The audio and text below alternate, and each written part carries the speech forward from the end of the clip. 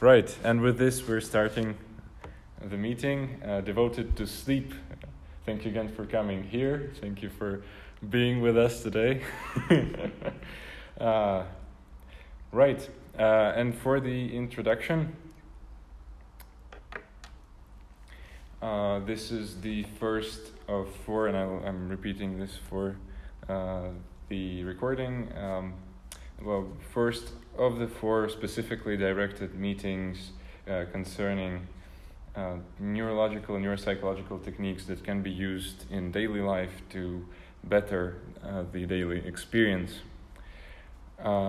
Sleep is obviously a big part of our lives. It's actually a whole domain of our lives. It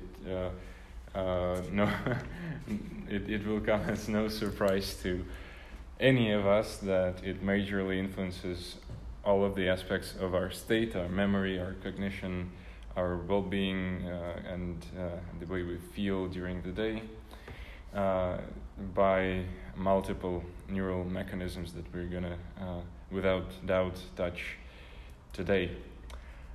For some introduction, I've prepared this little review of the sleep in general. And I think the description of what's going on in the nervous system and how it looks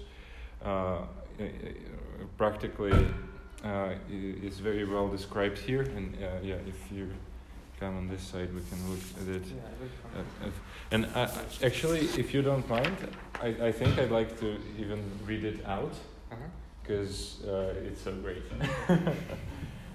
Any objections? No objections. Feel free to read it out. Okay, right. So the first part is what you've said. Sleep is important. Okay, we know that. But then there's the funny stuff. And firstly, I'll mention the sleep stages. We know that sleep is generally divided. The types of sleep that we experience during the night is generally divided into 4 stages. Which happen in normally 4 to 5 cycles during the night, sometimes more, depending on how long we're sleeping. The stages are primarily divided into REM and non-REM stages, and to continue the recording after a small disruption. Right, REM and non-REM sleep. Stage 1, non-REM sleep, is the changeover from wakefulness to sleep. During this short period, lasting several minutes of relatively light sleep, your heartbeat, breathing, and eye movements slow, and your muscles relax with occasional twitches. Your brain waves begin to slow from their daytime wakefulness patterns. Stage 2, non-REM sleep, is a period of light sleep before you enter deeper sleep. Your heartbeat and breathing slow and muscles relax even further. Your body temperature drops and eye movements stop. Brainwave activity slows but is marked by brief bursts of electrical activity. You spend more of your repeated sleep cycles in stage 2 sleep than in other sleep stages. Stage 3 non-REM sleep is the period of deep sleep that you need to feel refreshed in the morning. It occurs in longer periods during the first half of the night. Your heartbeat and breathing slow to their lowest levels during sleep. Your muscles are relaxed and it may be difficult to awaken you. Brain waves become even slower. REM sleep first occurs about 90 minutes after falling asleep. Your eyes move rapidly from side to side behind closed eyelids. Mixed frequency brainwave activity becomes closer to that seen in wakefulness. Your breathing becomes faster and irregular, and your heart rate and blood pressure increase to near waking levels. Most of your dreaming occurs during REM sleep, although some can also occur in non-REM sleep. Your arm and leg muscles become temporarily paralyzed, which prevents you from acting out your dreams. As you age, you sleep less of your time in REM sleep. Memory consolidation most likely requires both non-REM and REM sleep. All of the process of sleep, all of this cycle is regulated obviously by the brain and the individual systems in the brain and specific hormones that influence these processes. And here are again some of the, or basically all of the most significant brain systems and elements of those systems that are essential in that processing. Again, described very well, surprisingly well for a small. It is from. It is. All this is just a great review. The hypothalamus, a peanut-sized structure deep inside the brain, contains a group of nerve cells that act as control centers, affecting sleep and arousal. Within the hypothalamus is the suprachiasmatic nucleus, SCN, clusters of thousands of cells that receive information about light exposure directly from eyes and control your behavioral rhythm. Some people with damage to the SCN sleep erratically throughout the day because they are not able to match their circadian rhythms with the light-dark cycle. Most blind people maintain some ability to sense light and are able to modify their sleep-wake cycle.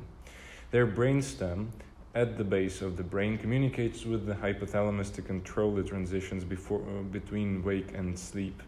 The brainstem includes structures called pons, medulla, and midbrain. The sleep-promoting cells within the hypothalamus and the brainstem produce a brain chemical called GABA, which acts to reduce the activity of arousal centers in the hypothalamus and brainstem. Brainstem, especially the pons and medulla, also plays a special role in REM sleep. It sends signals to relax muscles essential for body posture and limb movements so that we don't act out our dreams. So it is specifically the brainstem which does it. Cool. The thalamus acts as a relay for information from the senses to the cerebral cortex, recovering, well, we know what the cortex is. During most stages of sleep, the thalamus becomes quiet, letting you tune out the external world. But during REM sleep, the thalamus is active, sending the cortex images, sounds, and other sensations that fill our dreams. The pineal gland, located within the brain's two hemispheres, receives signals from the SCN and increases production of the hormone melatonin, which helps put you to sleep once the lights go down. People who have lost their sight and cannot coordinate their natural wake-sleep cycle using natural light can stabilize their sleep patterns by taking small amounts of melatonin at the same time each day. Scientists believe that peaks and valleys of melatonin over time are important for matching the body's circadian rhythm to the external cycle of light and darkness. The basal forebrain, near the front and the bottom of the brain, also promotes sleep and wakefulness, while part of the midbrain acts as an arousal system. Release of adenosine, a chemical byproduct of cellular energy consumption from cells in the basal forebrain and probably other regions, supports your sleep drive. Caffeine counteracts sleepiness by blocking the actions of adenosine. The amygdala, an almond-shaped structure involved in processing emotions, becomes increasingly active during REM sleep. So the hypothalamus, especially SCN, the suprachiasmatic nucleus, the brainstem, thalamus, cerebral cortex, pineal gland, basal forebrain, and midbrain, and amygdala all play very significant roles in the process of the sleep and in individual stages of the sleep. And I'm sure that we're gonna encounter some of them during the further discussion. The sleep mechanisms is a chapter that I want to ask Yeah, about sure. a question about like sleep stages. So, one thing about REM sleep. So what it says, it's your whole organism starts to activate, right, in the REM sleep. Basically, heart rate goes up, and your eye movements and etc. So, I'm a little bit confused because I read in some places that it's better to wake up not in REM sleep, but in non-REM sleep and in like around stage 1. But according to the description of REM sleep, it seems that it's more reasonable to wake up at the end of the REM sleep because everything is active, right? This is a very interesting point because it is reasonable. What happened? Okay, a very reasonable point. Naturally, we wake up during stage 1 sleep, as it is described here, because it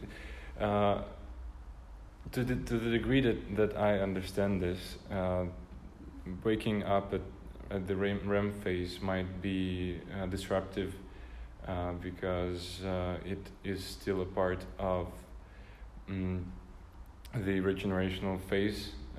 So while some of the systems act kind of like we are awake, the activation of more activation of the cortex, the beta waves, and just faster and more like waking state waves during the REM sleep.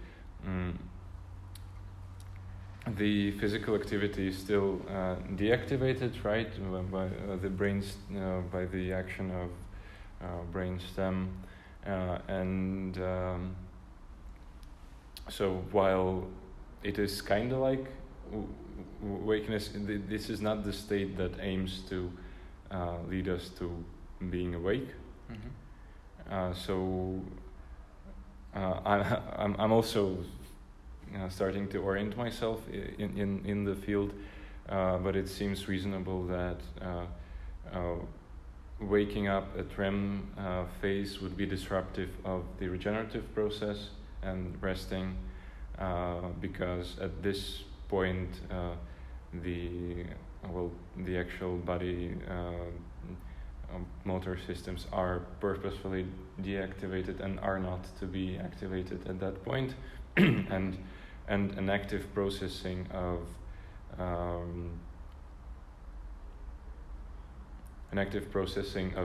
information acquired during the day is going on. So you're kind of sorting out. You're in the process of passive/active sorting out of the info, and you don't want this process to be disrupted. Otherwise, it's not completed, and you're in a bit of a mess. That's how I understand it. And it's like really hard to wake a person up during a REM sleep. It's like you need to put in more effort than if they would be in some of the other stages. Yes, that is the same for me too. But according to the description, I thought it's gonna take less energy to the body to wake you up because everything is already active, kind of. But like from personal experience also, it's really hard to wake up when you are dreaming. Well, it does seem that not everything is active. Some of the very essential circuits that must be activated are not active at that point, and in fact are inhibited. And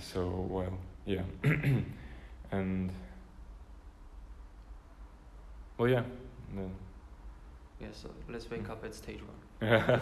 Waking up at stage 1 is fine. And right, what I wanted to go through before we start presenting the studies as well is this brief description of sleep mechanisms. And this article states or describes 2 internal biological mechanisms: circadian rhythm and homeostasis. which work together to regulate when we are both awake and sleep, of course. Circadian rhythms direct a wide variety of functions from daily fluctuations in wakefulness to body temperature, metabolism, and the release of hormones. They control our timing of sleep and cause us to be sleepy at night and our tendency to wake in the morning without an alarm. Our body's biological clock, which is based on a roughly 24-hour day, roughly, it's not exactly so I don't remember the specific number, but I remember that it was kind of specific. Well, anyway, roughly 24-hour day controls most circadian rhythms. Circadian rhythms synchronize with environment cues, light, temperature, about the actual time of day, but they continue even in the absence of cues. So regardless of the environment, the circadian rhythms have inertia, which is very significant. Here is a pretty illustration of the circadian rhythms. Right. In the levels of melatonin and body temperature, which are significant variables in some of the research that we're going to be overviewing. And sleep-wake homeostasis keeps track of our need for sleep. The homeostatic sleep drive reminds the body to sleep after a certain time and regulates sleep intensity. This sleep drive gets stronger every hour we are awake and causes us to sleep longer and more deeply after a period of sleep deprivation. Factors that influence our sleep-wake needs include medical conditions, medications, stress, sleep environment, and what we eat and drink. Perhaps the greatest influence is the exposure to light. Specialized cells in the retinas of our eyes process light and tell the brain whether it's day or night, and can advance or delay our sleep-wake cycle. Exposure to light can make it difficult to fall asleep and return to sleep when awakened. Night shift workers often have trouble falling asleep when they go to bed, and also have trouble staying awake at work because their natural circadian rhythm and sleep-wake cycle is disrupted. In the case of jet lag, circadian rhythms become out of sync with the time of day when people fly to a different time zone, creating a mismatch between their internal clock and the actual clock.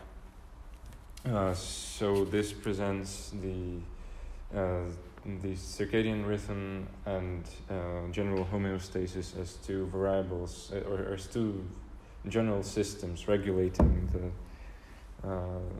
the drive to sleep and the deepness of the sleep and the latency of the sleep and so on. So that's kind of cool as well.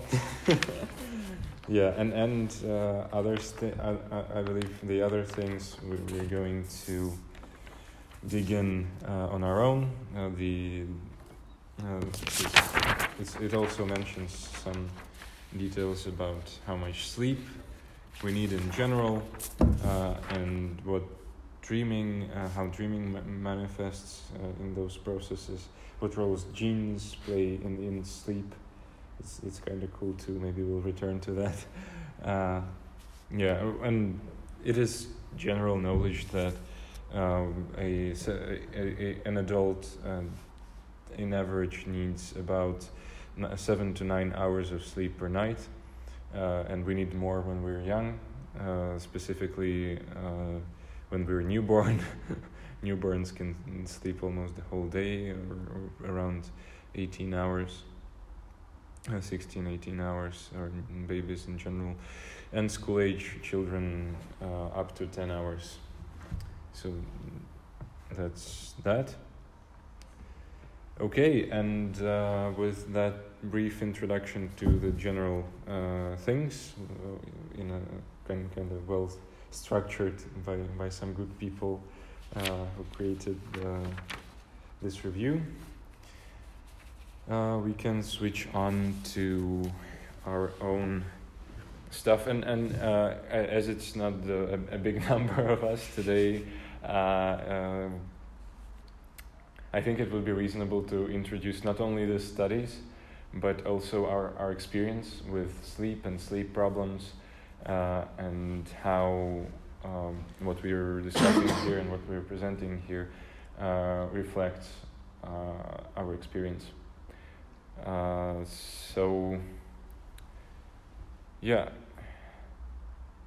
So that I wouldn't speak all the time, I'll ask Zdeněk to continue, as he is an experienced discussionaire. Yeah, it's like my third discussion, so I'm very experienced. Would you like me to start with my personal experience and then move to the study, or should I do it the other way around? You can choose either, however it's more convenient for yourself. Okay, so I'll start with my own experience, because like a day ago I was a bit sleep deprived. Me and my friends spent a bit more time awake than usual. I had about around 5 hours of sleep at night, and as I'm someone who really takes care of their sleep, and I really try to get 8 hours of sleep each night, I could feel the difference that that this one night made in my life. And I feel like, I feel like many people don't really take care of their sleep. Like, sleep is something you have to do, and you're not aware how big of a difference it makes for you until you get used to having your 8 hours each night. So this one day where I slept only for 5 hours, I could really feel the difference the next day. And the difference I felt was that I was not as social as I usually am, and I could not pay attention for the same amount of time that I could before, and my socio-emotional brain was disrupted, and that's exactly what my study is about, or the study from Simon, Vallet, Barnes, and Walker, called Sleep Loss and the Socio-Emotional Brain.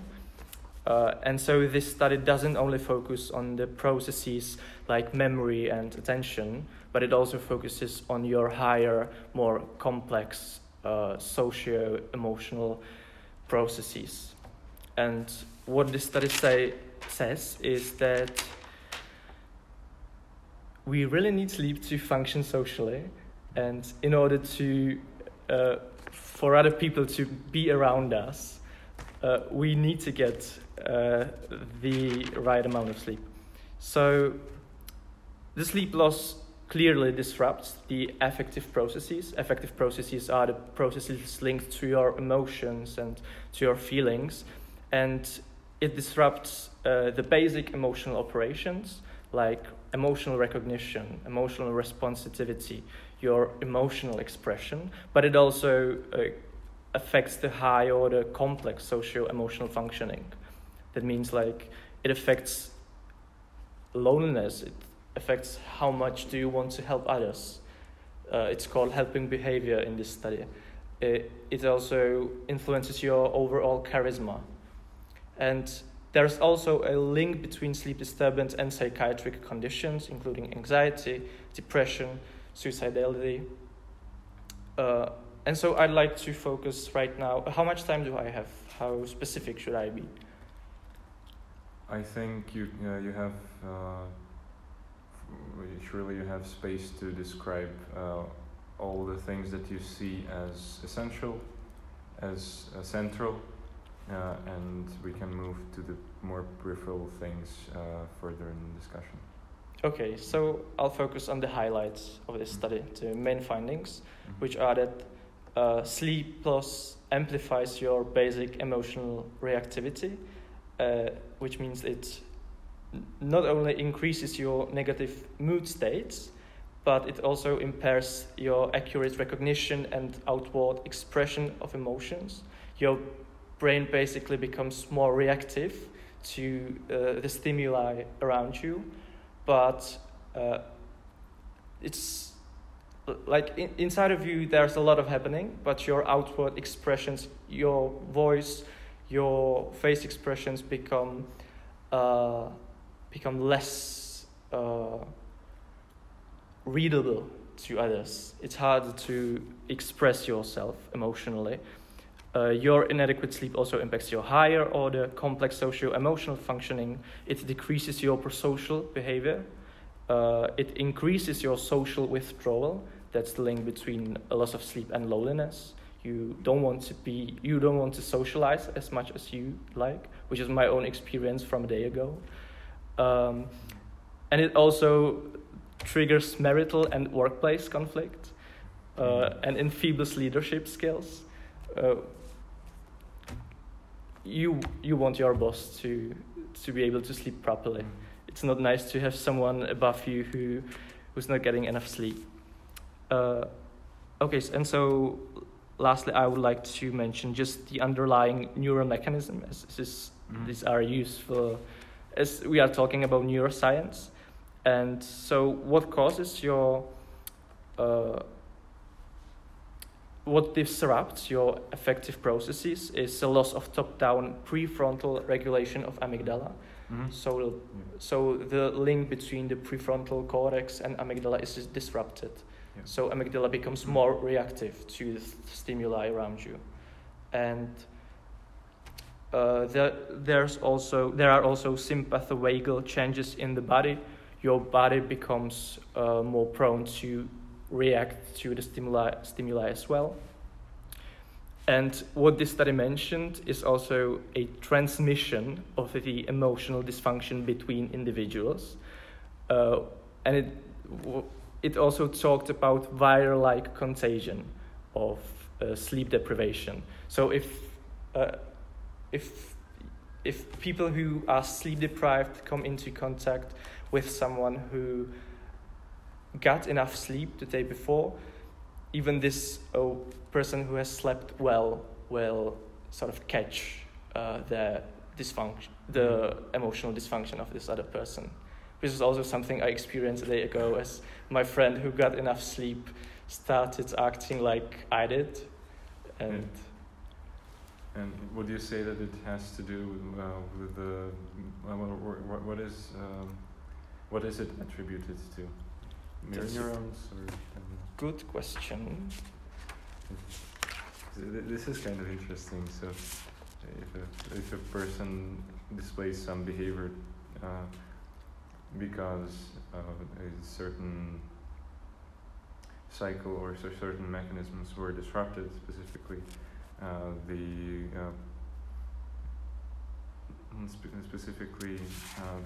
regulative function of the prefrontal cortex for the limbic system,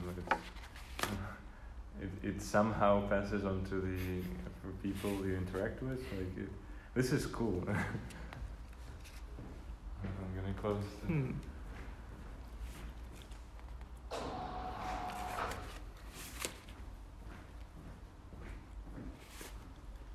Okay, I'll try to look into that. I'm not really sure that it's mentioned even here. Okay. But yeah, I'll look into that and try to come up with an answer. Yeah, but they've mentioned But they've mentioned the viral-like contagion. Yeah, so it's contagious. This is cool. Yeah, so what I liked about this study is how it managed to link neuroscience with sort of more social approach. Well, yeah. So that was really nice. Mm-hmm. That's great, and that's especially great because we are more or less we are kind of well oriented at the moment in the neuroscience of social behavior, or at least at the basic variables in it, like the social brain, how the inhibitive mechanisms of the prefrontal cortex play a big role in it, how the limbic system with the amygdala in specifically being responsible for the fight or flight and other related basic reflexes, and how it becomes more complex in holistic interaction between the whole limbic system and the cortical structures. And yes, so it's really great that some people are getting it together and seeing it and looking at it with the neural lens that we already have established. Well, Zdeněk, thank you a lot for this study. It's great, and we surely will come back to it further. And Tigran, if you will introduce your contribution, the Indian notebook. Yes, Yeah, take okay. it. Sorry. Thank you. So, it's for me, it was a usual problem when my alarm was turning on, and usually the iPhone's alarm is so dramatic. You need like a few days of therapy of getting back. And turns out there exist some applications on iPhone which are basically a smart alarm, which understands your sleeping stages, and according to your current stage, let's say you want to wake up around 6 and 6:30 a.m. and during these 30 minutes it understands at which stage you are right now currently and wakes you up with a really nice alarm. Actually, the application is working on both iPhones and also Apple Watch. So on iPhone it uses the microphone of the phone to understand your movements and etc. I don't exactly know how they actually identify your sleep stages by your movements and some voices you make during sleep. And according to their website I opened, I think they don't like to disclose too much of information about that. Backed by science, created by sleep experts. That's the only information about their algorithm. But on my personal experience, this application works pretty well. And also I found someone who made research on himself. So he put it EEG device on top of his head and recorded his sleep during 6 days. And according to the EEG device and also the outputs from the application, the sleep cycles, the REM phases, as you can see here. So this is the graph which came from the EEG device. According to EEG, these are in the red, the REM phases. And the others, so light and deep stages, I think it just summarized maybe like second and third stage as a deep. And the sleep cycle, it looks like this. This is the sleep cycle. So it is not stating you are in REM, non-REM. It just says, oh, you are sleeping or you are in a deep sleep. Yeah. So let's go back here.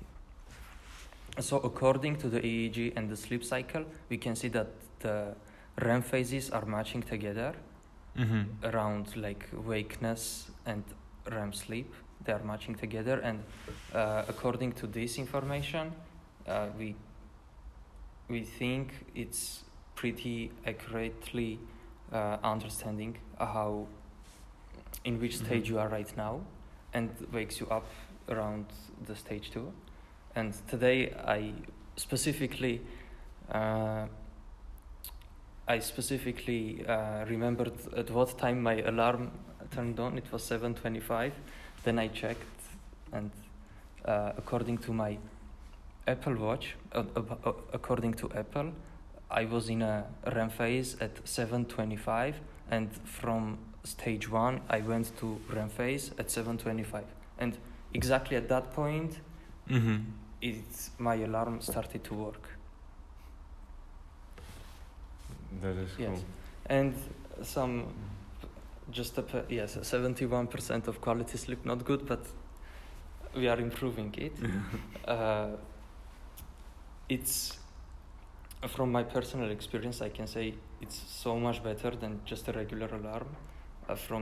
You just put an interval for 30 minutes, wake me up during these 30 minutes, and it wakes you up usually quite perfectly. You just wake up easily. The day goes very good. I recommend it to everyone. Not my application, not an advertisement. Yes. Yes, that's it. That's great. Thank you, Tigran. It's some great insight from the world of applications. Actually, I'll probably ask that further on. But you are a software engineer. Yeah. And it would be interesting to well, firstly, how do you evaluate this application from the perspective of an application engineer? Is it well, you've already evaluated is good and that you advise it to everyone, so I could say that that it doesn't have any significant issues. Yes. But what do you see as what did they have to maintain? What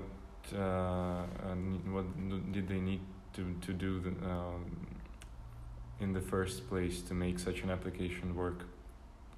Mm-hmm. So, also according to their website, they said they made a machine learning algorithm which identifies in which sleep stage you are, which is it's a neural network, so kind of a black box for us, even for developers. They don't know usually how the neural networks work. They just identify. So, for example, what they did, they recorded a lot of people sleeping, and they recorded their movements, the sounds that they are making, everything. And also probably they put but they put EEG devices on them and exactly knew at which moment they were in which sleep stage. So all of this information gathered together, maybe 30,000 of sleeps, different people, many, and it should be very diverse also, the research. So they found all this big information with all of the sounds that they have and all of the information coming from EEG device at which sleep stage they are. And this type of networks, neural networks, are classification neural networks. So you just pass all of the sounds to the neural network and wait for its output. Whether the output is something that is true, is an output that you expect, you reward the neural network. And you know the output because you have all of the recordings of the EEG devices. Yes. So by this way, they train these models with the sounds and the actual data. After this point, after many iterations, it becomes something usable and reliable. And what is scary, you don't know how it exactly works under the hood. No one knows. Yeah. Not the developers don't know. It just works. Very cool, right? So they got a lot of data of how people sleep. Sound data, probably some data from that is trackable by the Apple Watch, right? Other than sounds, and compared it and taught the neural network to the algorithm to recognize the phase of the sleep based on comparison of this data with EEG data, electroencephalography. And also, what is interesting, you should know what type of data do you need, what type of data even makes sense for the neural network to find patterns. Because if you are just a developer, you don't know what sounds or what type of information is crucial for finding out the stage of the sleep. So probably they incorporated with a lot of neuropsychologists. I don't know, like many people who are experts exactly in the sleep field, so that you know what type of information is valuable. Otherwise, it would find some nonsense. The neural network won't know what to do. So based on the fact that the application actually works, we can confirm their statement that it is based on science. on science and scientific knowledge and experts. Yes. So that's really great. That's really great. And how is this application called again? This is not advertisement. I hope it was advertisement. We would earn some money, but no. Sleep cycle. Sleep cycle. Yeah, Yes. but we wouldn't earn anything still, but sleep cycle. Okay. Yeah. Actually, as you've told about it, as you've told me about it before, I've tried it out myself on the phone, and I can confirm your experience that this application works as I just felt better waking up, and it took less time to kind of synchronize and go on with the day than it takes when a specific time set alarm just disrupts my sleep at any point, at any stage. That was probably not another participant. Okay. So yes, a very cool application. What was problematic with it for me is that your phone has to be working all night long and recording all night long. So basically, the problem that I encountered was that the battery got low over the night, even if it was 100%, and if it wasn't, then just basically my telephone was used up during the night, and I don't know what would be the long-term effect of such battery usage on the phone. I'm just surfacially thinking that the effect would not be great, that it would lower the battery life. But still a great application, which, as you've stated, you're using with an Apple Watch right now, right? So Apple Watch, it's without voice, just vibrates. Yeah. No voice, really good. Wake up, perfect. Yeah, and you've also said that as opposed to the phone, for the Apple Watch, it does not discharge it during the night completely, and it takes less energy for the Apple Watch. It takes quite less energy. Also because I think the fact of they need to detect the movements, probably. That's why they are recording with the phone. But with Apple Watch, there are other mechanisms for detecting the movement. Yes. So probably they are using these other mechanisms, which takes much less energy. Yeah.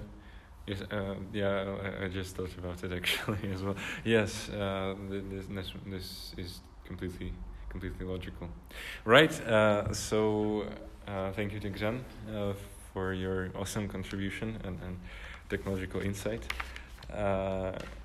I will switch on to my own contribution to this discussion with the studies, and I briefly researched two studies that I found that were advised on this topic by Andrew Huberman, and one of them, or the first one, concerns specifically the light. The light exposure during the evening and the morning hours, and its effect on sleep, or specifically the melatonin levels during the late hours in the day from 22:30 to 23:30. The study was made the way that basically they exposed several groups of people to several types of conditions, to dim light, dim light, moderate light, and bright light in the morning and in the evening, combined in several different ways. I will not go into the specifics of the design. Still, what the study found was that late evening light exposure reduced melatonin levels and subjective sleepiness, and resulted in larger skin temperature gradients as compared to dim light. Again, in the evening. So it tracks both melatonin and the skin temperature dynamics as well. And actually, of course, for speaking of experience, this is the main result of the study, and they've also discovered that when exposed to bright light during the early hours of the day, the onset or the levels of melatonin and the body temperature are adapted despite despite the moderate or even bright light being presented in the late hours. So the two significant findings of this study is the first. Well, it's a general consensus right now that bright light, especially blue light exposure during the late hours, lowers the melatonin levels and delays sleep and lowers the quality of sleep. But they also presented that if we are exposed to bright light during the early morning hours and the day hours as well, it mitigates some of the sleep disruptive consequences of light exposure in the later evening. So that's kind of cool. And to be a bit more specific, they've mentioned that that around 2.5 hour bright light exposure during the day was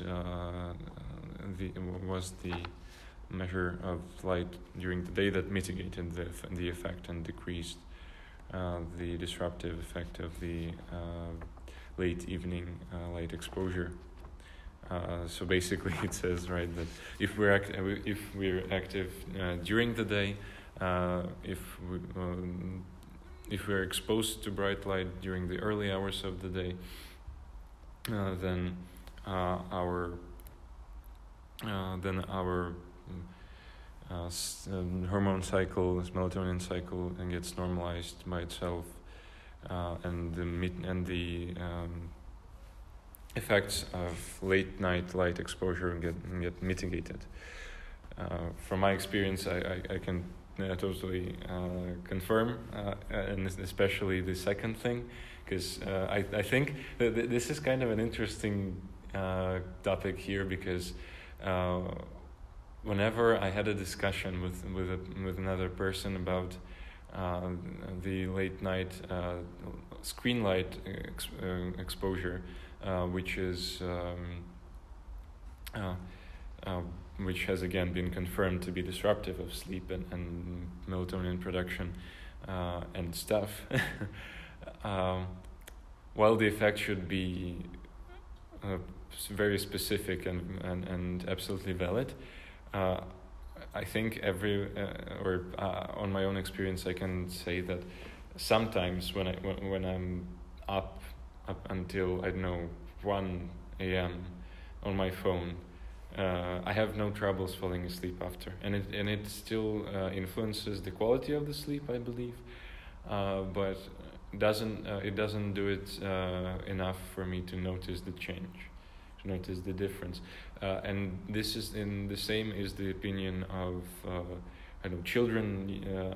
Some children I've discussed it with in an intervention program, in a mental health intervention program, and just in general. So it might not be very noticeable, and it might not be always clear, a clear effect. So again, it might be mediated by, or it is of course mediated by lots of other variables other than light itself.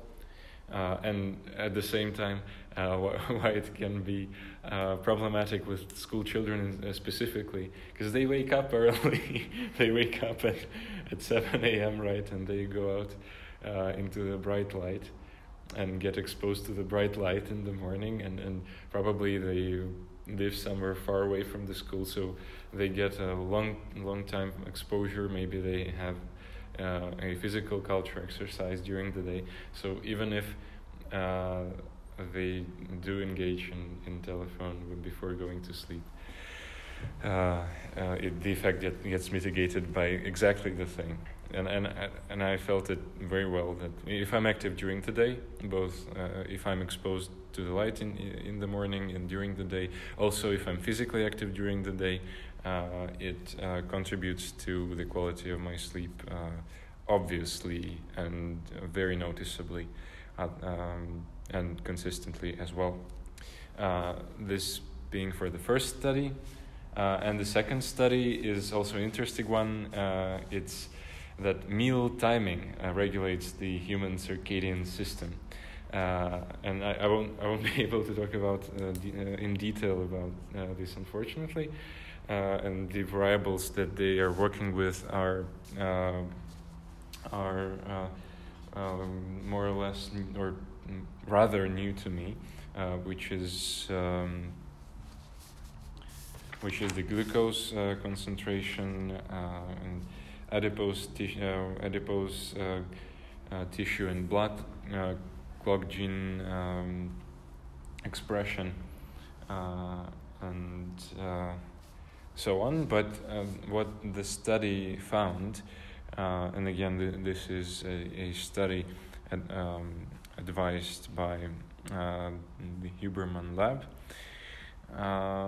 that timed meals play a role in synchronizing peripheral circadian rhythms in humans and may have particular relevance for patients with circadian rhythm disorders, shift workers, transmedian travelers, we know that.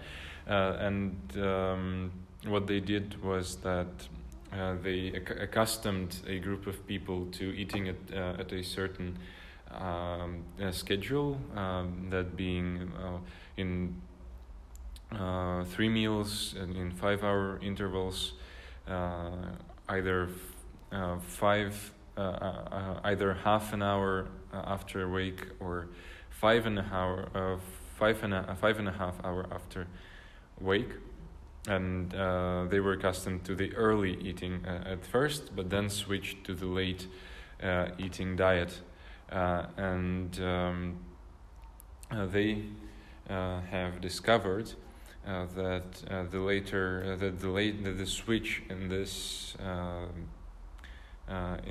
tendency, in this timing of the diet, then influenced the sleep.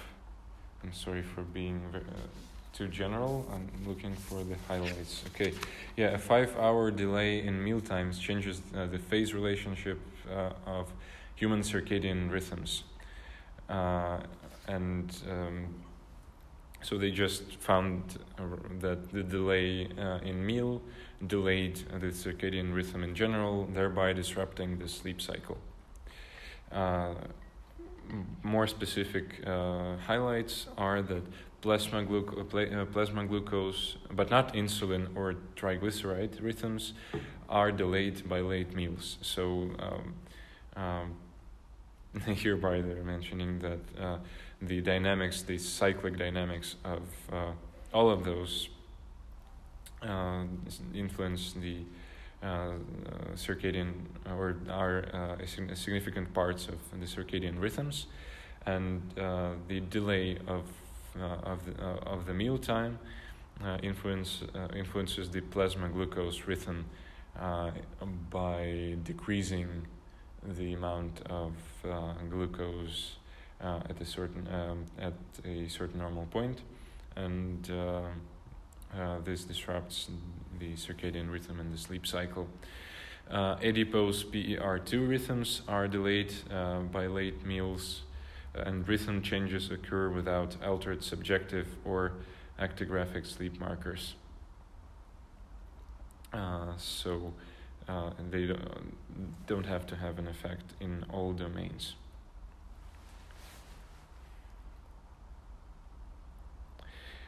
So this, what I'm getting from this study is that meal timing is very relevant in context of circadian rhythms and obviously sleep, and that meal timing may help to reset the circadian system in cases of shift work and jet lag and circadian rhythm disorders, which is a part of the discussion that authors introduce. So by changing the arrangement of our meals during the day, we might either disrupt our circadian rhythms in the normal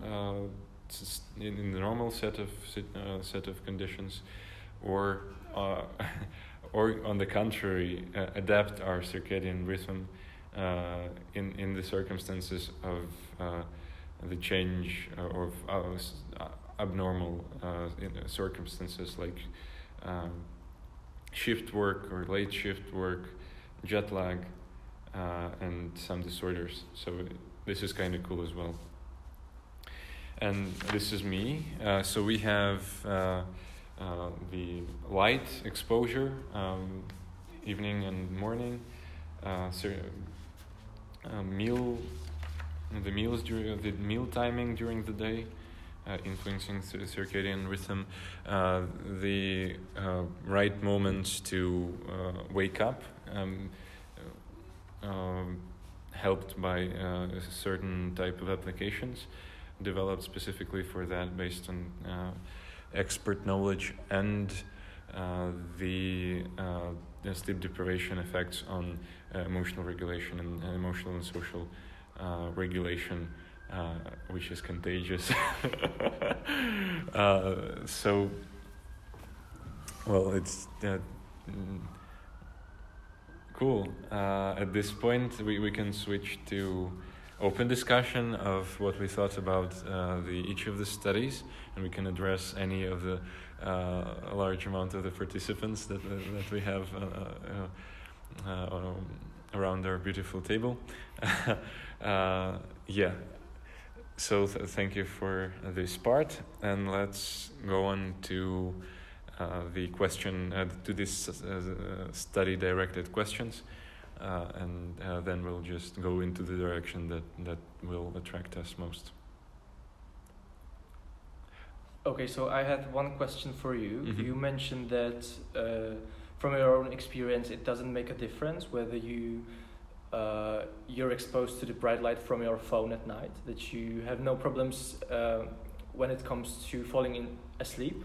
I'm not talking. Yeah. You mentioned that the quality might be disrupted, but that Yeah. you fall asleep just as easily as if you wouldn't look into your phone. That there are cases like this. Uh-huh. So it doesn't always do it.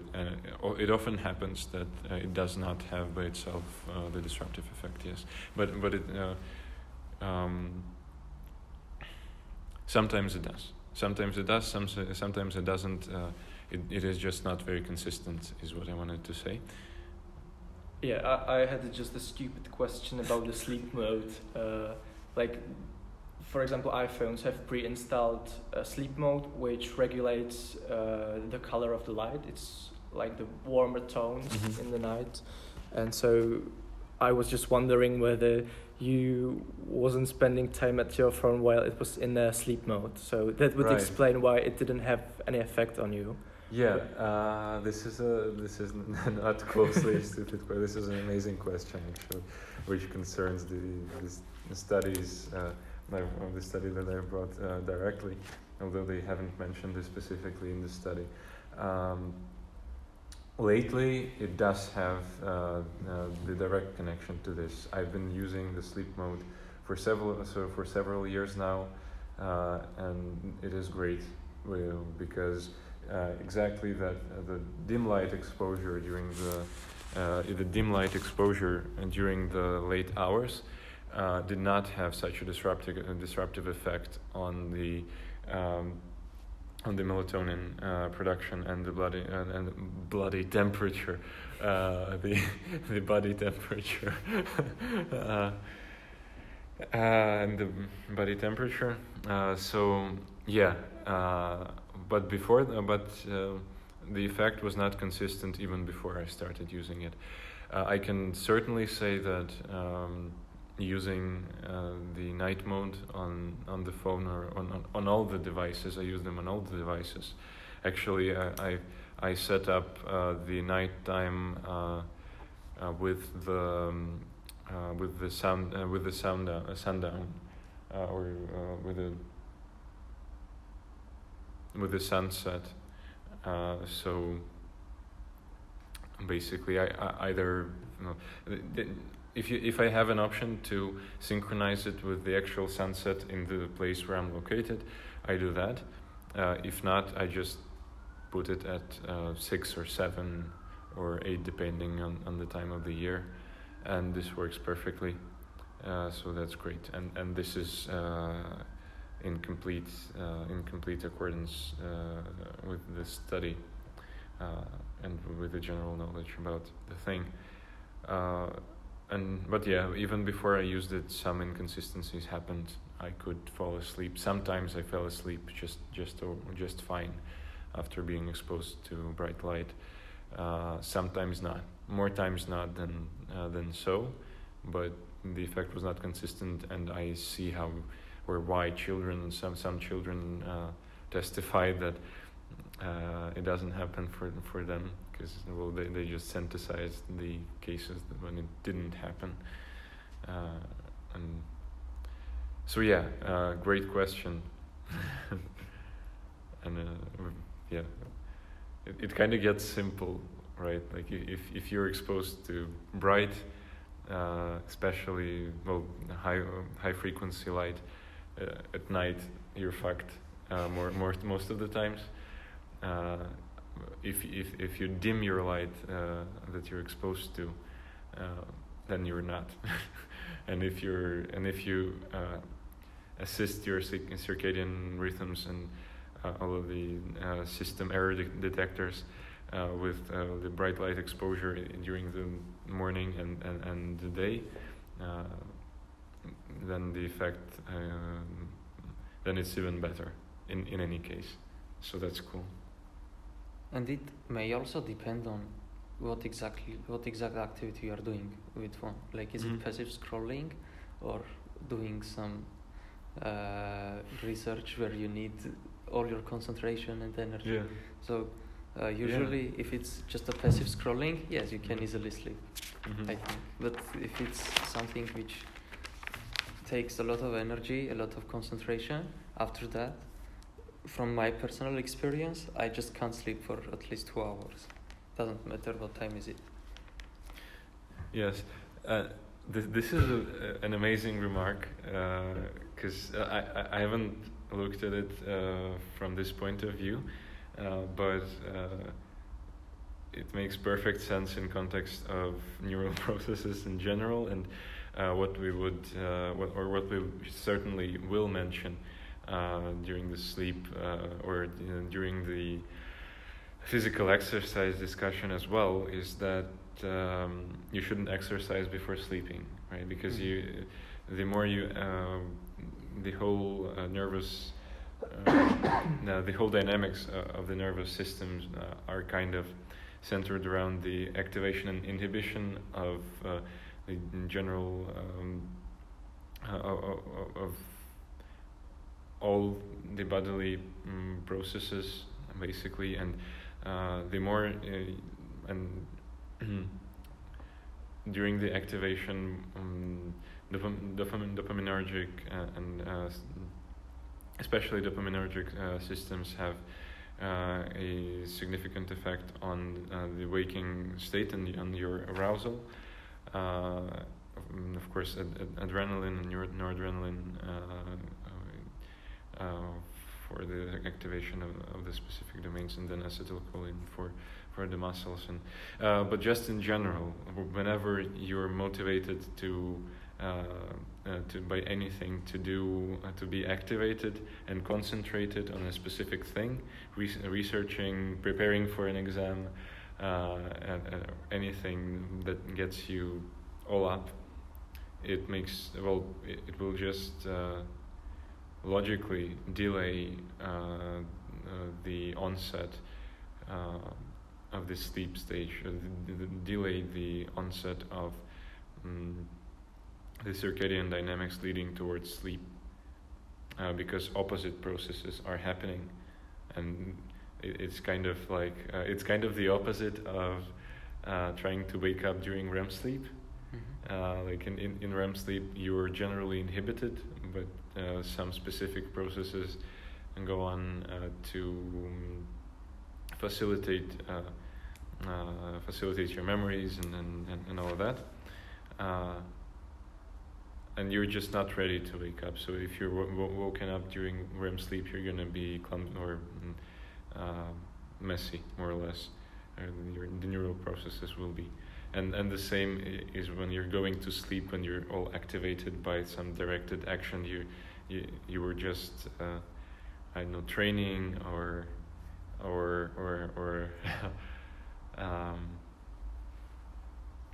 researching, preparing for your exam, and you're still processing all of this information because it doesn't just go away, right? And it's getting wakefully arranged, actively arranged, and your nervous system is just not ready to switch on into the sleep mode. So this is a small reflection on your thought, because it's cool, and I haven't thought of this specifically because when we were talking about the mobile phone exposure, or when I was talking about it, I'm thinking about the screen being turned on brightly, or turned on dimly, or just turned off. But the activity that we're doing plays, it would be nonsense if it didn't play an enormous role. So thank you for that. I'm writing that down. Cool.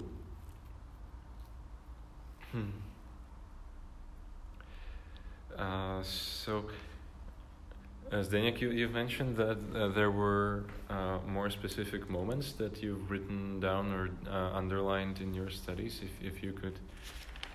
So there were two specific areas of research that were mentioned in this study, and I believe Teresa mentioned them the last time she was here, and that's the link between sleep and depression, and sleep and suicidality, sleep and suicide. And so it's really interesting how these mechanisms sort of come together, and the link is not always clear. The underlying mechanisms are not largely understood, but from what we know about the link between sleep and depression, so for example, inadequate sleep or disrupted sleep is both symptom and a risk factor for both bipolar and unipolar depression. And 65% of patients suffering from major depression have some sort of problem with their sleep regimen. And this is probably due to the alteration of architecture of the sleep stages. And in the depressed patients, it was found out that they entry into the REM sleep faster, and they spend larger amount of their sleep in the REM phase. And so there is an antidepressant effect of sleep deprivation in depressed patients, which is one way to treat depression. So you just deprive them for like a night of sleep, and then the next day they usually claim to feel better. But there is high % of relapse back into the depression quite shortly after this treatment. And the other way to treat depression is the suppression of REM sleep. And so it was found that in depressed patients, the underexpression of non-REM sleep wave may lead to consequential overexpression of REM sleep, allow the faster entry into REM sleep early into night, and so thus reducing the REM sleep might help them to enter the deeper stages. Yeah, and then there was the link between sleep disruption and suicide, and simply disrupted sleep led to elevated risk for suicide and suicide-related behaviors. But what was more interesting was that not only sleep disruption is linked to suicide, but rather nightmares. Like people who experience nightmares had a higher chance to commit suicide, and the study talked about the possibility of dream-related mental biomarker of suicide likelihood. They talked that there might be a specific system that is dream-related and is a biomarker for like suicide-related behavior and thoughts. So that's probably really interesting, as sleep disturbance appears to be a transdiagnostic feature common across many psychiatric disorders. And the underlying physiology remains largely unclear. Yeah, that's an astonishing remark as well. And it was partially mentioned in your study and also mentioned by Teresa in the previous discussion. I believe she mentioned the REM sleep deprivation. Yeah, I think she did. Or at least she mentioned that she tried to find some studies for it, and I know we shortly discussed it. And could you please again specify by what mechanism REM sleep interrupts the deeper stages of sleep in depression and bipolar, and how come REM deprivation or REM sleep disruption helps in those cases? So I can read the specific part of the study. It's quite short, but so related to the suppression of REM sleep, a suppression of REM sleep is a common feature of several antidepressant drugs, suggesting that manipulations of REM sleep may play a role in this antidepressant effect. So there have been found greater amounts of REM sleep in depressed patients, which may be then normalized by the antidepressants. They mention here that REM sleep abnormalities might not be depressogenic in their own right, but rather indicate impairments in the homeostatic control of non-REM sleep. So there's a problem with the architecture of the sleep stages, of the specific sleep stages, and the REM sleep the faster entry and larger amount of REM sleep might be just a symptom of this.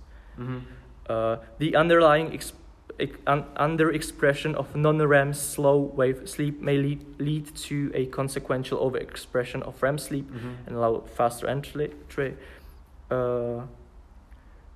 Individuals with major depression show diminished non-REM sleep wave and associate. So it's not really a cause and effect case, but rather a systematic interaction kind of thing. So it is not. It is that the overall state of depression, let's say, may lead to slow wave sleep deprivation, and this and this may lead to the REM sleep, to more space kind of for REM sleep. But if we suppress REM sleep in this case, it leaves more. It leaves. It sounds stupid, but this is what comes to it. It leaves more space for the slow wave sleep. Yeah, so from what I remember from Faust, he mentioned that serotonin plays a specific role when it comes to the slow wave sleep. That for your neurons to get synchronized and fire together, you need serotonin to act a certain way. And so I would guess that if something's wrong with your serotonin levels, it would be harder to get into these stages. And REM sleep is like an antagonist, right? Like the rapid eye movement sleep then acts on different neurotransmitters rather than serotonin. So, well, it would make since I don't know, but the serotonin action is well, as it is the the inhibitor of dopamine, and the specific, or one of the specific roles of serotonin is to inhibit action, and it results in satiety in many states. Like so serotonin is the hormone of satiety, basically.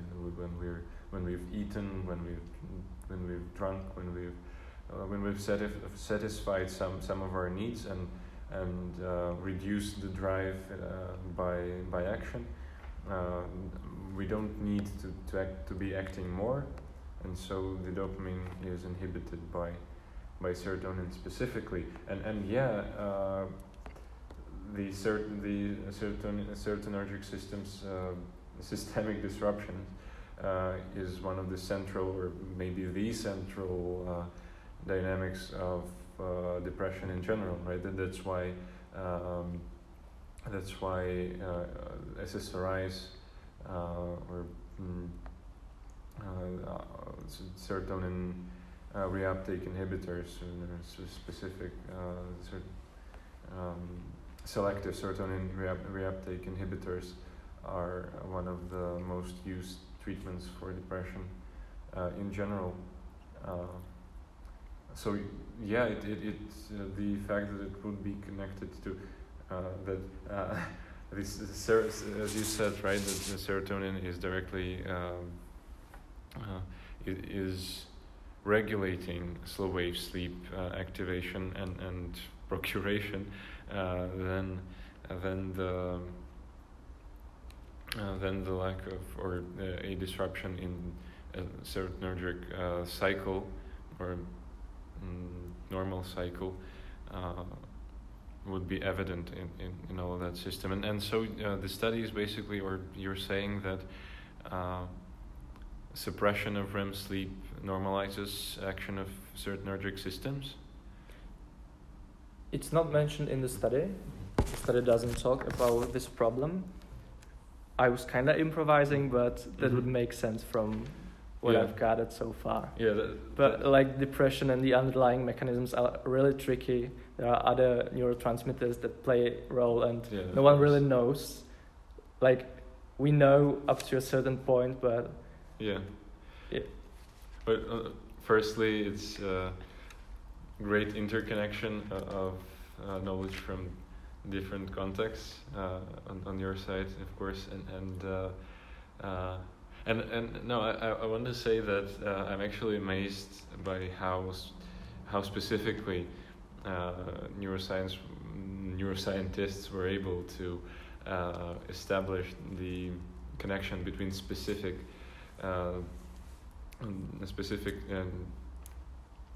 hormones and specific neurotransmitters with specific psychological and behavioral and other factors, especially the monoamines, and I mean this is really fascinating, and how sensitizing this knowledge, specifically, like taking it into account that this affective state is connected to production of this neurotransmitter, and this is the knowledge that I have about the control of this neurotransmitter, and if I do this thing, then this neurotransmitter is going to be produced more.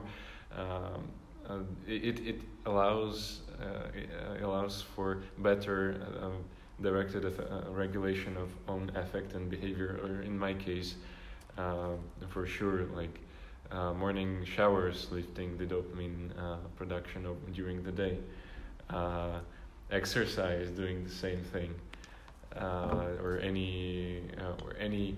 the knowledge that any hard thing that you're doing, and that any directed effort you're doing and containing willfully raises your dopamine levels in general during the day. So, and therefore will help you concentrate, organize, or do anything that is likewise directed. Knowing this makes it easier to regulate own behavior, and this is just towards my fascination of how useful some of the knowledge already and such a lot has already been discovered and structurized and established, and it's great. So cool. Normalization of serotonergic system by REM sleep suppression as a way to reduce depressive symptoms during the day. Cool. It's a theory, working theory. So. Working theory. So this is an awesome addition, which is perfectly aligned with the socio-emotional regulation. Do you think, it's, and that again, or not again, but that leads us to the question of location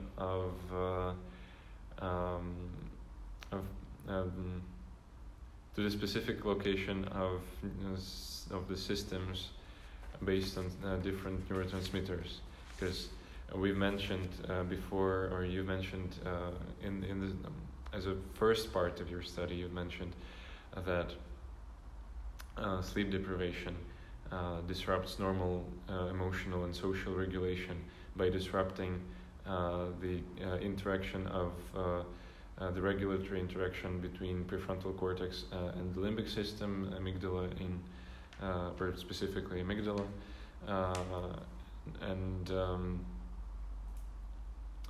this, of course, this disruption and end function, when not disrupted, happens by action of specific neurotransmitters and other than the action potential dynamics, of course. It's all one system, and it leads me towards putting a question: what specific neurotransmitters we're talking about when we're talking about the disruption of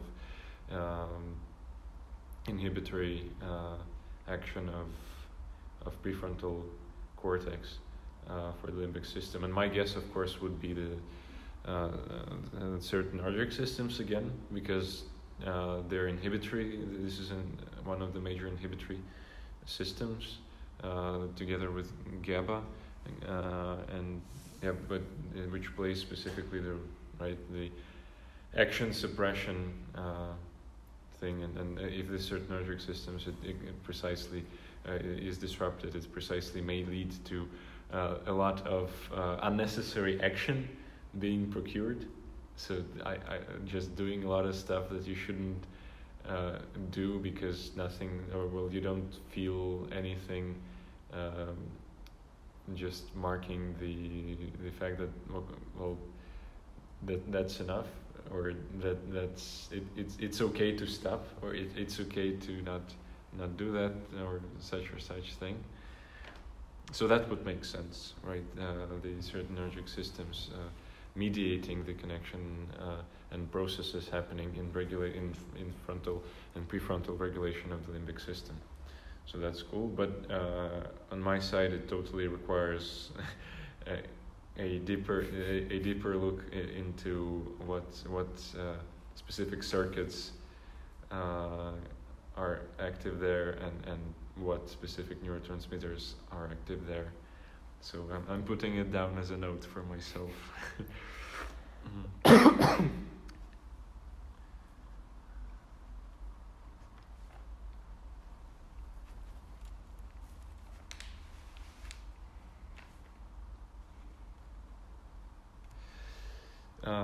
Yeah. Cool. That's cool. Also, right. A question from my side. So the study said people who tend to have depression, they entered the REM phase faster, right? So basically, it means it's just these whole 3 stages are compromised, kind of, and the REM phase is just longer. Because still the 90 minutes should be there, right, as a whole cycle. If you enter REM phase faster, it means these other 3 stages are shorter. It means the REM phase is longer because the 90 minutes should still cover, right? And does it mean that or something else? Or I don't know, just curious. I don't think that the REM stages are longer. I think they are just more frequent. Okay. So I'll try to find a specific graph. Well, actually, I've mentioned it, or I've put a similar question. Before, whether we're talking about having more space for one and less space for the other, and if it was like this, then it would mean that the 19-minute cycle is fixed in the circadian rhythm. But if not, then we would talk about Actually, we would talk about the latency of the cycle being shifted, and this being one of the factors of a lower quality of sleep, right? So could we account for this as and here, right? We do see more REM stages appearing, and you also see a lot more time spent awake. Yeah, and so more. Yeah, actually, all of these points are the points of wakefulness, and these are REM stages. So we have 1, 2, 3, 4, 5, 6, 7, 8, 9, 10 points which could be REM, right? And you don't even get to the 4th stage, like 4th stage, yeah. Yeah, not even to the 3rd, really. So it's.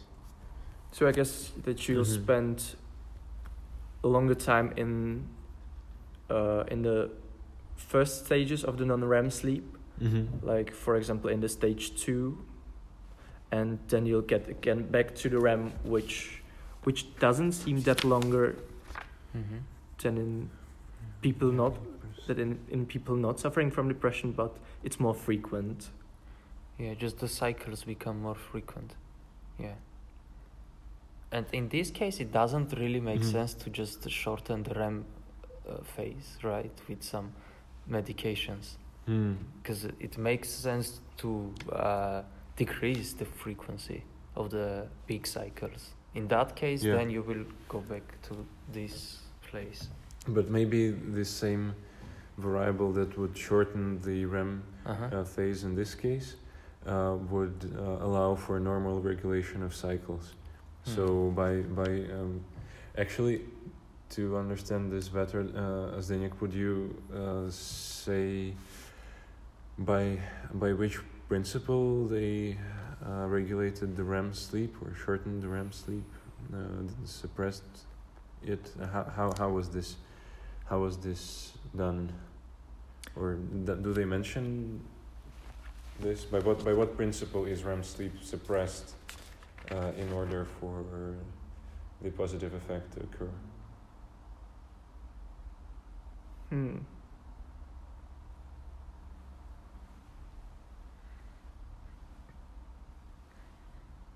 So they are talking about normalization of default mode network hyperconnectivity. Okay, by what? Increases in striatal reward brain activity. Dopaminergic tone following sleep tone. And changes to serotonergic and dopaminergic tone following sleep loss. So it has to do something with the serotonergic and dopaminergic systems. Okay. But I don't think I can give you a better answer. Okay. And I don't think it's mentioned here. So I don't expect they're doing it specifically by injecting or introducing in some other way the hormones themselves. I'll go ahead and Google default mode network. What was the specific term? What do they do with the default mode network? DMN normalization? Normalization. Oh yeah, try to look up normalization of default mode network hyperconnectivity. Yeah, super. Normalization of DMN hyperconnectivity. Yeah, but maybe it has to do more with sleep deprivation than the suppression of REM sleep. Increase default mode.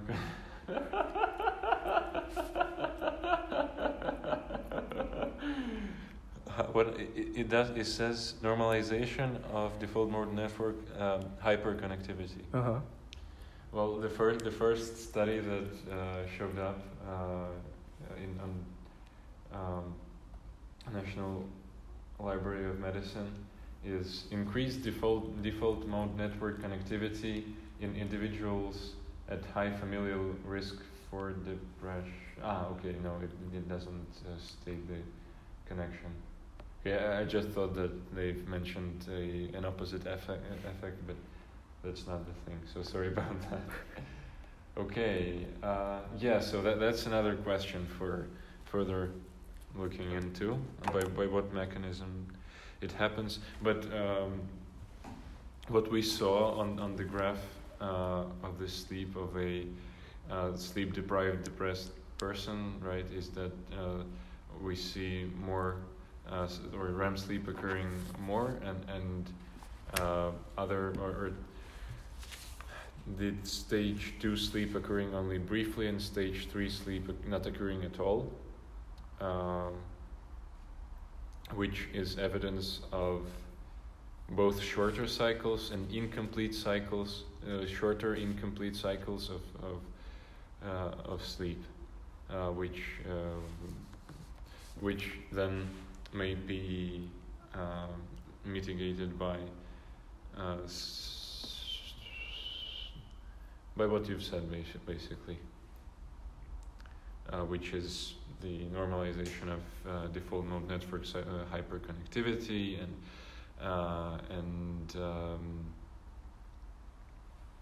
and therefore REM suppression, if that is connected to, is it connected to normalization of DMN hyperconnectivity? In what context did they mention REM suppression? They mentioned it just only in the context of antidepressant drugs, and then there is the. And they're saying. They're saying that the antidepressant drugs suppress the REM stage, and that suppression of REM stages have similar effects to antidepressants, and it can be a way of. Right. So they're saying if you introduce or if you give antidepressants to a depressed person, then they'll sleep better because the REM phases, the increased amount of REM phases will be suppressed, and the normal cycles will be able to take place because the serotonergic systems are regulated properly, which is the case for SSRIs. And then they're saying that also the suppression of REM phases has the similar effect. Not saying what else other than antidepressants may lead to this suppression. So that's kind of funny on their side, but it's good to know anyway. We can look into what specifically may disrupt the REM stages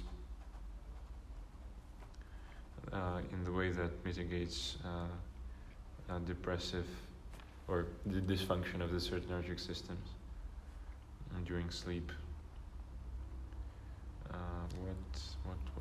What this?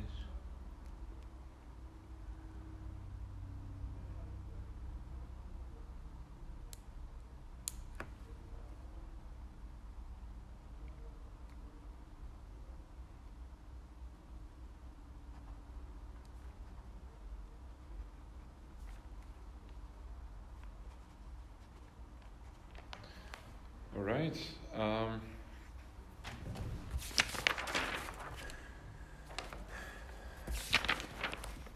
Yeah, I just wanted to have a glimpse at hypothalamus right here.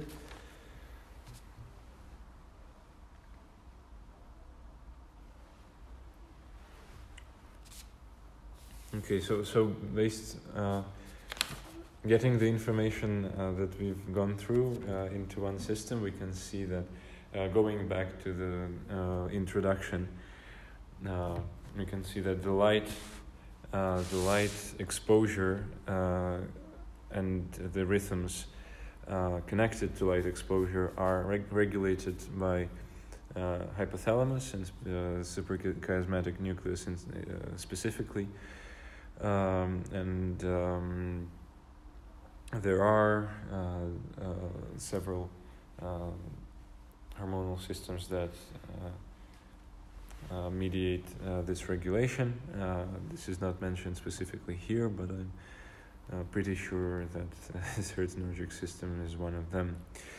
Then the brainstem controls the transition between wake and sleep.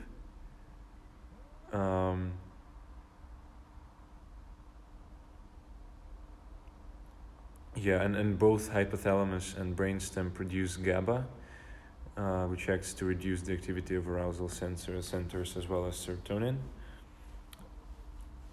and does it in the hypothalamus and the brainstem. So when we're talking about both sleep, both light and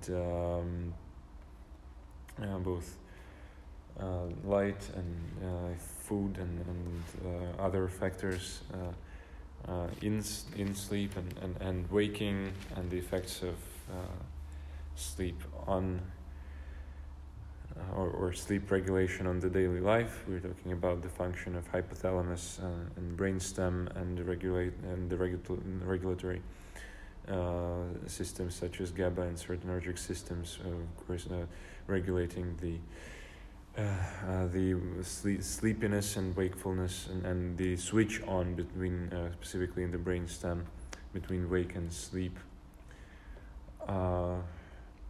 It's also interesting how by action of cortical structures, which you've mentioned, Tigran, well, saying that how we direct how much concentrated we are on specific stimuli and how much mediates our activation as well, and which influences the quality of sleep as well.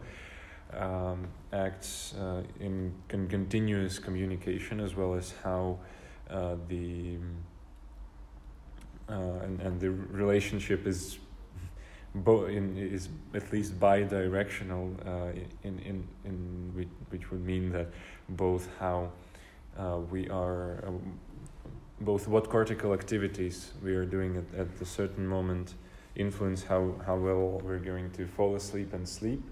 Meaning, if we're doing something complex, that then we're activated and and the dopaminergic systems are active, and then probably noradrenergic as well, and more inhibition is required to switch to another mode. And likewise, if we don't get enough sleep and the connection between our cortex and limbic system is disrupted, then it's going to influence the normal daily activity, especially in the emotional and social sense. But I'm sure there are other effects as well. Thalamus acts as a relay of information from the senses to the cerebral cortex in this case, therefore playing a great role in the dynamics as well. Also, the thalamus is active during REM sleep, sending the cortex images, sounds, and other sensations that feel our dreams. Cool. What we've mentioned again is, of course, the large significance of the hormone melatonin, which is largely regulated by the pineal gland, laterally located, and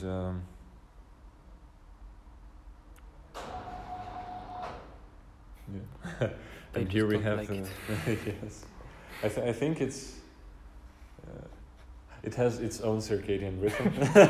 Yes, definitely. We've entered the open phase of the jalousie.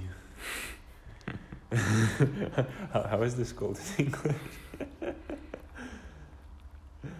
Okay.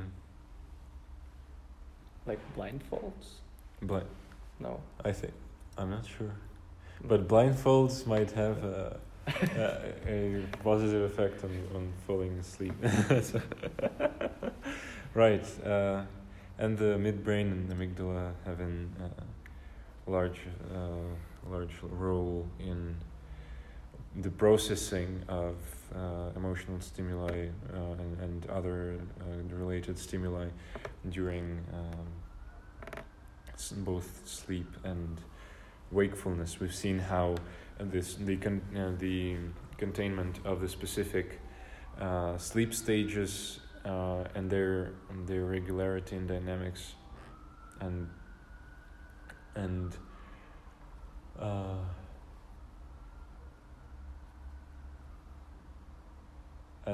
even distribution or normal to not mess with the terms, regular distribution is significant in quality of sleep, and how their disruption may be destructive for general neural processes, resulting in phenomena such as or closely connected with phenomena such as depression, bipolar disorder, and others. How circadian rhythms are intertwined with other biological rhythms included in homeostasis, in general homeostatic processes, and we've seen one of my studies confirming that, and specifically that delaying your meals will result in the delay of a phase of the circadian rhythm, disrupting sleep, or otherwise which otherwise may help to adapt the sleep onset in certain circumstances. Yeah, and so I don't know. This is kind of great how. Of course, we've mentioned only part of what can be mentioned on the topic, and we haven't described the whole specificity of neural dynamics behind sleep, and I'm totally marking it for a home task for myself to get the general picture more specifically of what exactly or what systems and hormones are involved in each and every of the stages and processes that we've described. But I think that we have described some of the most significant processes that are going on there well. We've described the relevance and function of the serotonergic systems of and what we've described, what I've mentioned while comparing our discussion to the introductory information.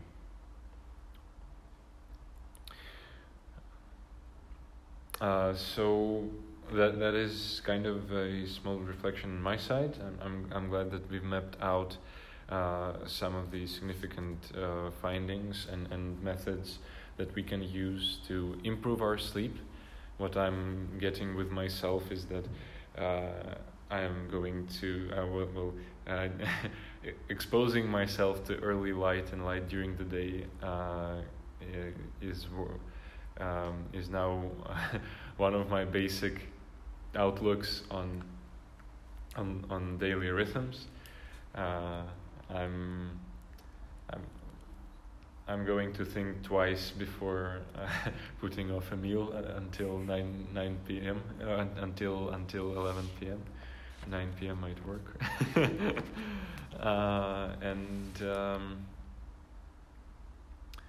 I will find a way to wake up at the moment when I'm ready to wake up, whether that be an application or an absence of an alarm and a general adaptation of my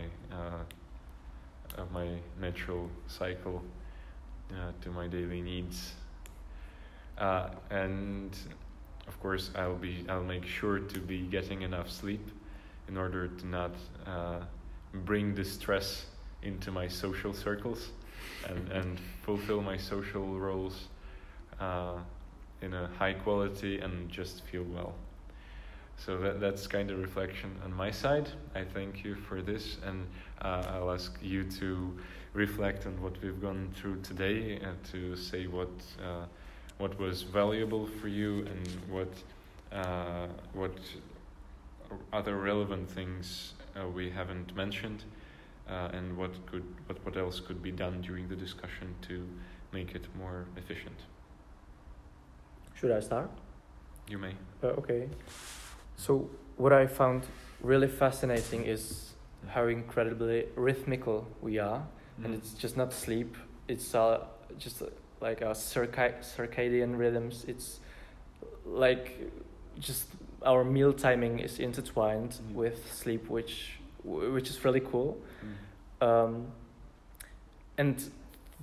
like these cycles, like it makes sense to focus on a sleep, but we need to keep in mind that they are intertwined, and that we need to take a sort of holistic approach, which is really hard because even with just the sleep, there's a large amount of data we are missing. Like, I would take everything I today said with a grain of salt, because there are a lot of more studies that weren't mentioned, and some of the data might even contradict what we mentioned today. But I feel like this is a great start for us to, like, we have to start somewhere, and sleep is a very interesting realm of research, and sleep science definitely deserves attention. And I'll definitely be very careful whether I'm getting a good amount and quality of sleep, and whether I'm not skipping my meals. Yeah. Cool. Tigran? Yeah, from my side, it's fascinating to get an insight how to improve your life by improving your sleep, and how detrimental can it be, can your sleep be on your overall health and your overall daily life. And also what is worth mentioning right now during it's in mainstream, usually people promote to not sleep and work hard. So usually they just promote lack of sleep as opposed to success or something like that, which is a little bit stupid, and people don't sometimes forget about regulating their sleep and just destroy their life. So it's really good to know some techniques: early light exposure, late night, reducing the exposure, eating not too close to your sleeping time, and etc. In order to improve your sleep time and just improve your life. Yeah, it's good to know. Yeah, and thank you, Tigran. And that's a great point of view, because I know if you want to achieve something big, and you look up to those people who have, and they're saying, well, I have like a 160-hour work week or something like this, or 120-hour work week, or what they're mentioning. Okay, and you get this. I think we were actually shown a video on one of the psychological subjects in the school where I got my bachelor's, of Arnold Schwarzenegger saying, like,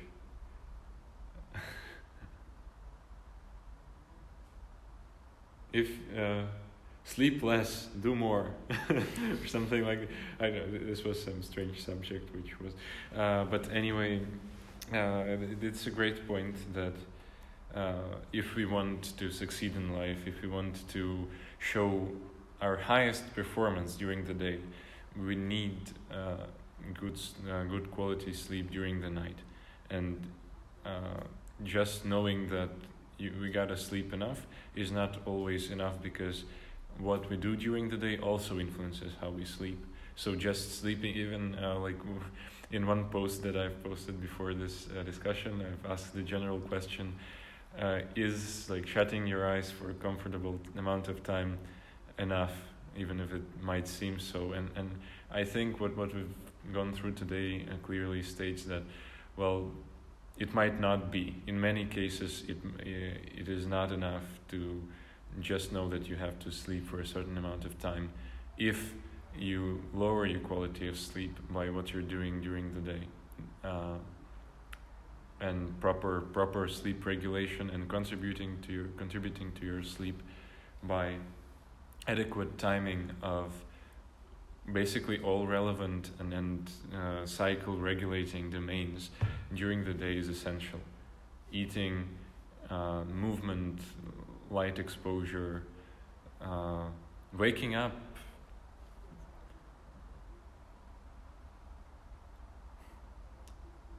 Amount of examples, but but it's great to understand, to see at least this so clearly, while as Zdeněk said, and I completely agree that the discussion should be taken with a grain of salt, and that there is way more to understand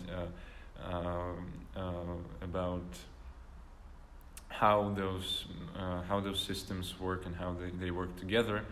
But I think that in general, we've described that they do work together, and they do rely on each other very precisely and specifically. And we should work with that. So thank you for today, and on this interesting moment, I'm finishing the recording, and whatever we're going to discuss next is going to remain a secret forever.